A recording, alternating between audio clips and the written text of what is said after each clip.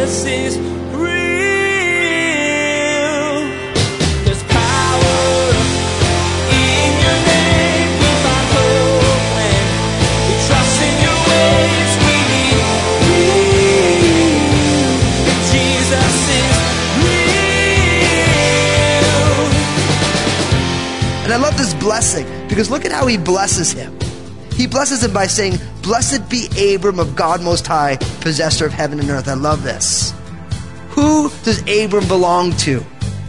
God Most High. Abram is blessed because of who Abram's God is. That's why Abram's blessed. It has nothing to do with his victory. It has everything to do with who his God is. When you consider the broad view of your life, there's really very little that you control beyond the choices you make. In today's teaching, Pastor Daniel follows Abram as he prepares to recover his nephew Lot, who's been taken captive. Abram is a just man, but his total faith in God will dramatically affect what he's able to achieve. For us, with God, everything is brought under control. Now, here's Pastor Daniel in the book of Genesis, chapter 12, verse 1. With part 1 of his message entitled, The Abrahamic Covenant. Jesus is real.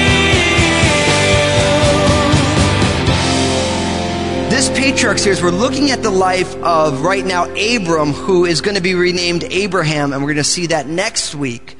But it's interesting, God called Abraham. He told him to get on the road to leave his family, and that God was going to bless him, and that God was going to give him a land to live in, and God was going to make him a great nation. And if you were tracking along with us the last week, you found that right away there's a famine in the land he goes to, and he ends up in Egypt. And then all of a sudden, him and his nephew Lot and their herdsmen are disputing over wells and lands, and there's conflict.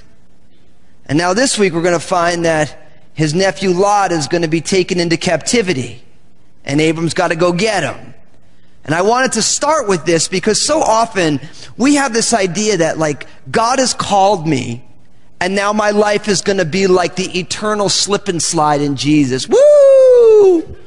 You know what I mean? Where it's just like, God's called me, He sent me in a direction, and everything is just going to be so easy and great, and there's going to be no issues. And the problem with that mentality is that the Bible just never says that.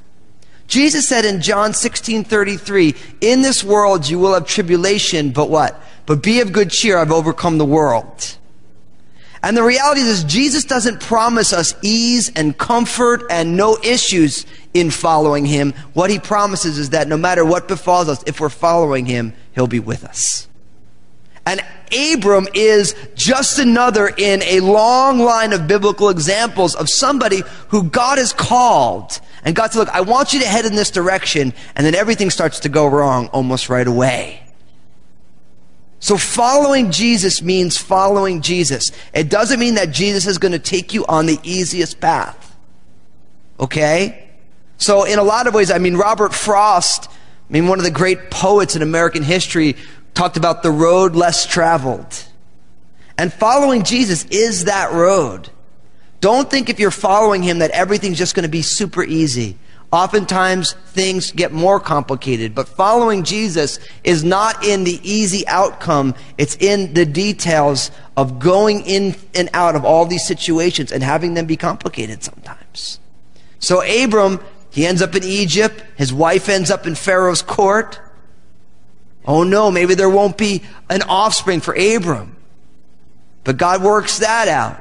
Then there's the issue with Lot, and Abram says, hey, listen, Lot, you choose. If you go to the left, I'll go to the right. But let's be at peace. Maybe God's promise of the land is going to be thwarted. But Abram chooses to go towards Sodom. He leaves the land of Canaan for Abram. Problem solved. Chapter 14, in verse 1, look at what it says. And it came to pass in the days of Amraphel, king of Shinar, Arioch, king of Elasar, Chedorlaomer, king of Elam, and Tidal, king of nations, that they made war with Bera, king of Sodom, Bersha, king of Gomorrah, Shinab, king of Admah, Shemeber, king of Zeboim, and the king of Bela, that is Zoar. they all joined together in the valley of Shittim, and that's what it says in there, so don't worry. That is the Salt Sea. 12 years later, they served Chedorlaomer, and in the 13th year, they rebelled. In the 14th year, Chedorlaomer and the kings were attacked with him, came and attacked the Rephaim in Ashtaroth, Karnaim, the Zuzim in Ham, and the Emim in Shaveth Kirithaim, and the Horites in the mountains of Seir as far as El Paran, which is by the wilderness. Then they turned back and came to En Mishpat, that is Kadesh, and attacked the country of the Amalekites, and also the Amorites who dwelt in Hazezon Tamar. And the king of Sodom, the king of Gomorrah, the king of Admah, the king of Zeboim, and the king of Bela, that is Zoar, went out and joined together in battle in the valley of Shittim.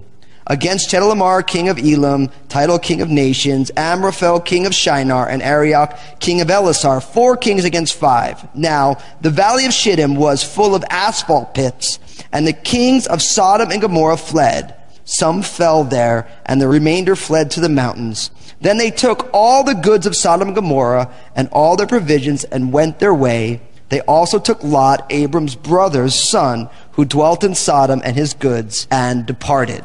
Now, this is a lot of information, and really to break it down, what you have is you have the eastern kings, and then you have the Jordanian kings, right? And there's a war. That's pretty much what happens.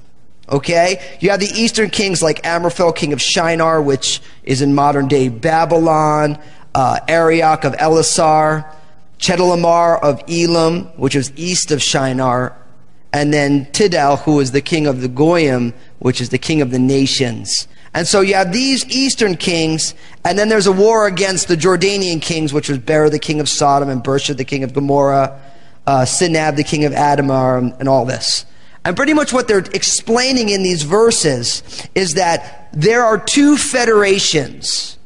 The eastern kings, which were led by Chedorlaomer, and then there was a rebellion. It would seem that Chedorlaomer was the kind of the head guy in this federation, and then there was a rebellion against this federation by the Jordanian kings, which will include Sodom and Gomorrah. Now, all of this is in here to simply tell us that there was a war. Lot had pitched his tents over there by Sodom, in Sodom. In this fray, what ends up happening is Lot gets taken.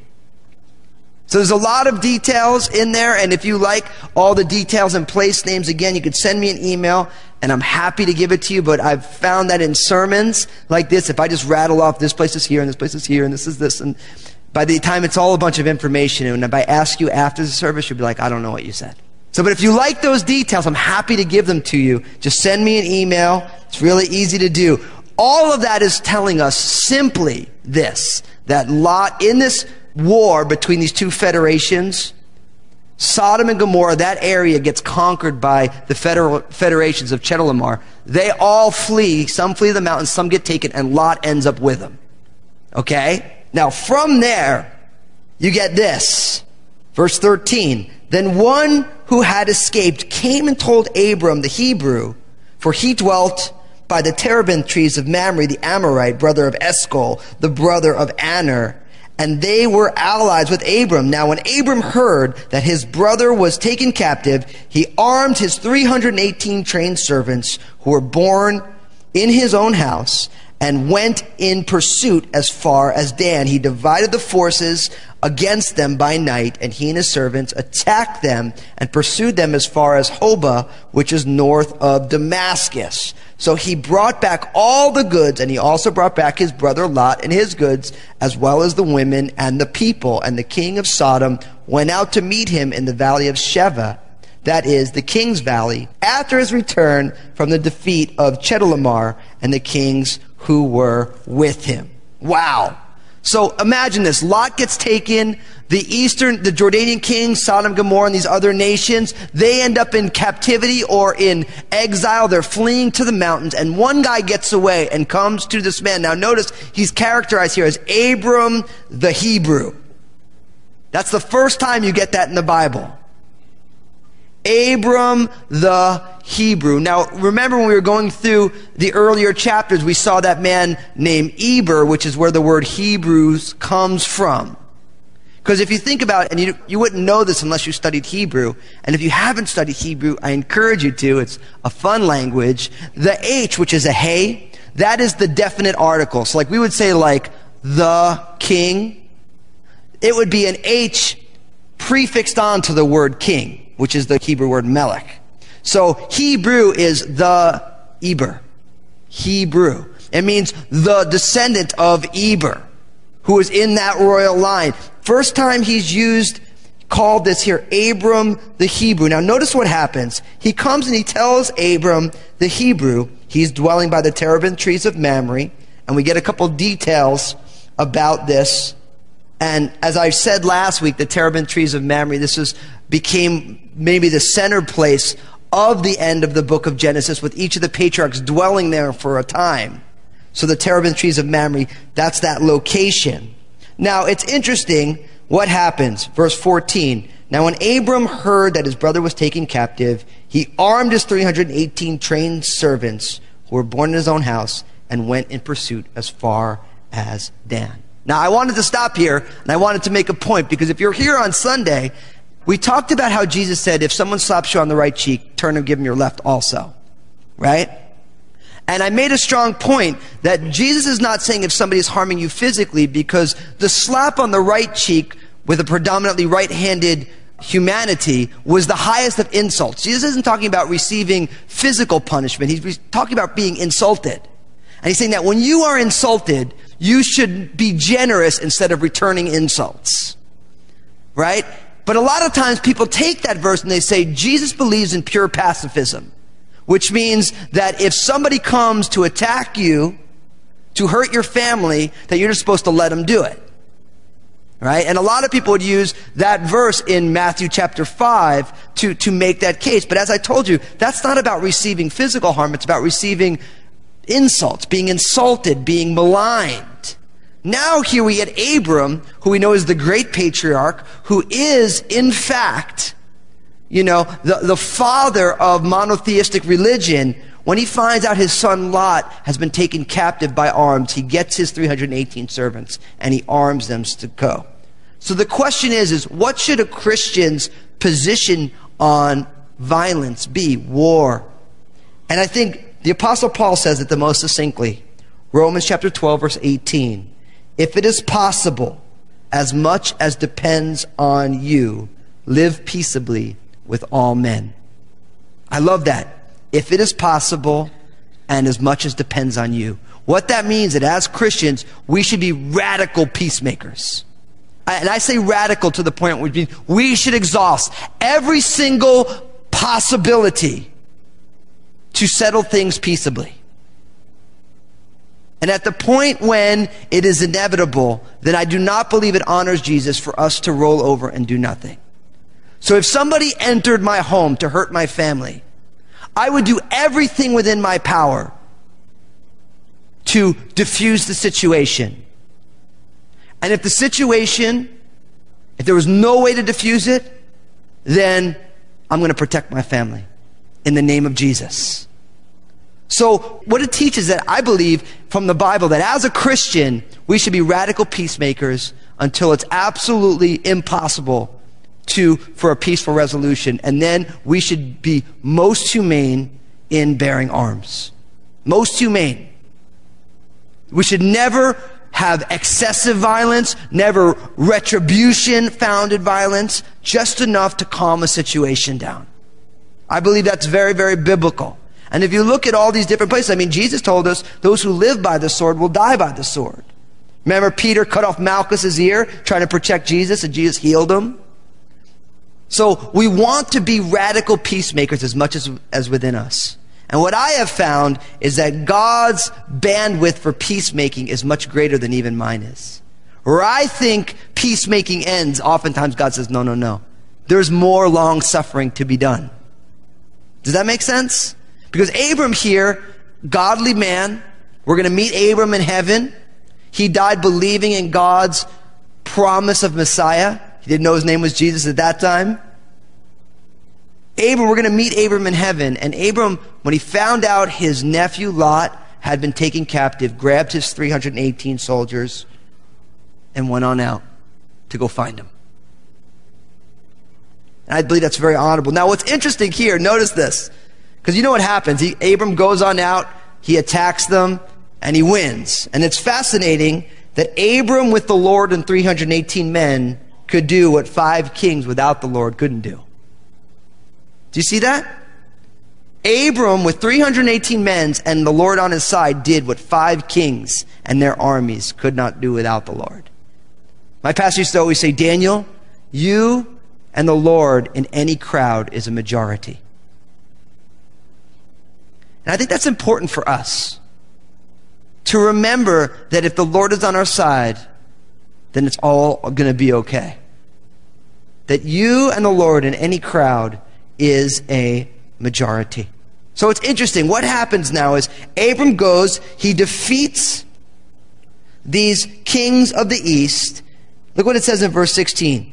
So he brought back all the goods and also brought back his brother Lot and his goods, as well as the women and the people. And the king of Sodom went out to meet him at the valley of Sheva, that is the king's valley, after his return from the defeat of Chedorlaomer and the kings who are with him. So Abram is returning with Lot, with all of the people, all of the women, all of the goods, and now the king of Sodom is coming to meet with Abram. But then this story, this narrative gets interrupted. In verse 18, look what it says. Then Melchizedek, king of Salem, brought out bread and wine. He was the priest of the Most High. And he blessed him and said, Blessed be Abram of God Most High, possessor of heaven and earth, and blessed be God Most High, who has delivered your enemies into your hand. And he gave him a tithe of all. So Abram is returning from battle, victorious. The king of Sodom is coming to meet him. And then this man, Melchizedek, king of Salem, shows up. Now, Melchizedek, the king of Salem, gets a lot of time in the scriptures as well as in the Old and in the New Testament. Why? Because he shows up out of nowhere. The name Melchizedek, it's 2 Hebrew words slammed together, Melech and Sadek. And if you've ever studied Hebrew, again, now twice in one message, I think it's the Lord trying to tell you guys, study some Hebrew. It's not hard. I mean, I know we're all still working on English, but, you know, Melech means king, and Sadek means what? Righteousness. So this man's name means the king of righteousness. Now what's interesting, it says he's the king of Salem, or Shalom, which we get the city Jerusalem. He is the king of Salem. The word shalom means peace. So this guy is the king of righteousness. He's the king of peace. And it says also that he is the priest of God Most High. The king of righteousness, the king of peace, the priest of God Most High. What does he have with him? Fascinating. Look what it says. He brought out bread and wine. Elements of communion. Bread and wine. The communion table. It's fascinating. And what does he do? He blesses Abram. Now, you got to think about this for a second. Think about this. Abram comes back from victory. Right? He comes back in victory. And he meets a man whose name means the king of righteousness, who's the king of peace, who comes out with bread and wine, who's a priest of God Most High, and he blesses Abraham. The book of Hebrews picks up on this. And you're going to read this. If you read the book of Hebrews all over and over and over again, in Hebrews chapter 7, you read about how Jesus is a priest in the order of Melchizedek. Not part of the Levitical priesthood, but part of a priesthood that even predated that. And I love this blessing, because look at how he blesses him.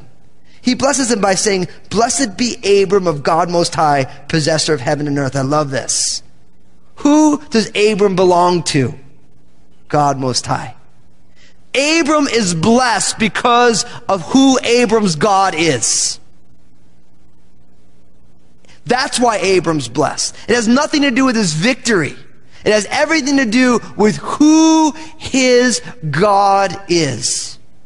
And I think this is important for us because we do live in 21st century America. There may have never been a more materialistic culture than ours. And most of us have more goods than anybody else in the world, but yet we don't realize that we are the most blessed, not because of the size of our house, not because of how new our car is, not because of how many toys we have, not because of how many channels we have on a plasma screen TV. None of these things actually matter because our blessings come because we are the possession of the God Most High who possesses all of creation. So if you're the kind of person whose glass happens to be half empty more than it is half full, you don't want to fill up that glass with self-help, which is no help at all. You don't want to fill up that glass with positive thinking. You want to fill up that glass with the reality that if you are born again, then you are a child of God. He adopted you by choice, his own choice, into his family, and all of our value, all of our self-valuation comes from that relationship. And this is important because, we live in a self-esteem culture as well. Now, I'm not necessarily against wanting to affirm people, but when you tell children you can do anything, you're actually lying to your kids. Because if I say to Obadiah, you can do anything, and he says, well, I want to have a baby in my womb and deliver it naturally. And I don't expect him to say that, but I just set him up for failure. Say, Obadiah, you can do anything you want to do. And he ends up being like me. 5'6". A lot packed into a little body, And I've always wanted to be a center in basketball. Because just the idea of dunking, you know what I mean? Like, you guys get what that, you see LeBron James, and he has one of those power dunks, and I'm just like, yes. And I can only dunk on like a 5-foot net. And I remember I used to play basketball on the courtyard with my friends, and I had some friends who were pretty good ballers, and I just wanted to post everybody up like a center, like just bump into them like this, bump in. But I'm like 5'6", And my friends would just laugh because I just thought I was just Shaquille O'Neal, but I was really Spud Webb. And they just wait there, and I turn around and jump, and bang, See, no matter how hard I tried, I'm never going to be an NBA center. God just didn't give me those genes. See, rather than telling our kids you can do anything, the way to truly build self-esteem, it's not self-esteem, it's grace-esteem. And we say, listen, I love you and God loves you more. You are my child, but God has adopted you into his family if you believe in Jesus. And listen, you're going to make a million mistakes, but God still loves you. And you're going to have to work hard every single day. You're going to say, God, I want to honor you. And some days you're going to fail. And when you fail, you're going to look to the cross. And God's going to say, I loved you so much that I died for all your mistakes. Jesus is real. Today we heard that Abram was able to do what 5 other kings couldn't, defeat an enemy that had taken his nephew captive. Abram went out to battle with God's blessing to right a situation where there was no other course. Abram belonged to God Most High. He was blessed because of him. Like Pastor Daniel reminded us, we're blessed not because of what we have, but because we belong to God Most High. Thanks, Josh. Pastor Daniel would like to invite you to join him each day on Facebook for his 2-minute messages. Pastor Daniel shares from his heart and God's Word in a way that will impact your life. It's the perfect way to inject a little bit of Jesus into your routine. Log on to JesusIsRealRadio.com and follow the links to the 2-minute messages. Now, here's Josh with a preview of what Pastor Daniel will be covering in the next edition of Jesus is Real Radio. Next time on Jesus is Real Radio, we'll see why we shouldn't be so hard on ourselves. Even though we're fatally flawed, Jesus died for us. He believes we're worth it. Under grace, we have to be givers, and it's more than just tithing. Pastor Daniel will explain what it means to be a cheerful giver and why it's more than just a percentage. As for Abram, he'll make a difficult choice because he doesn't want what men can give him, only what God can. We wish we had more time today, but we will have to pick up where we left off next time as Pastor Daniel continues teaching through the Abrahamic covenant. That's next time on Jesus is Real Radio.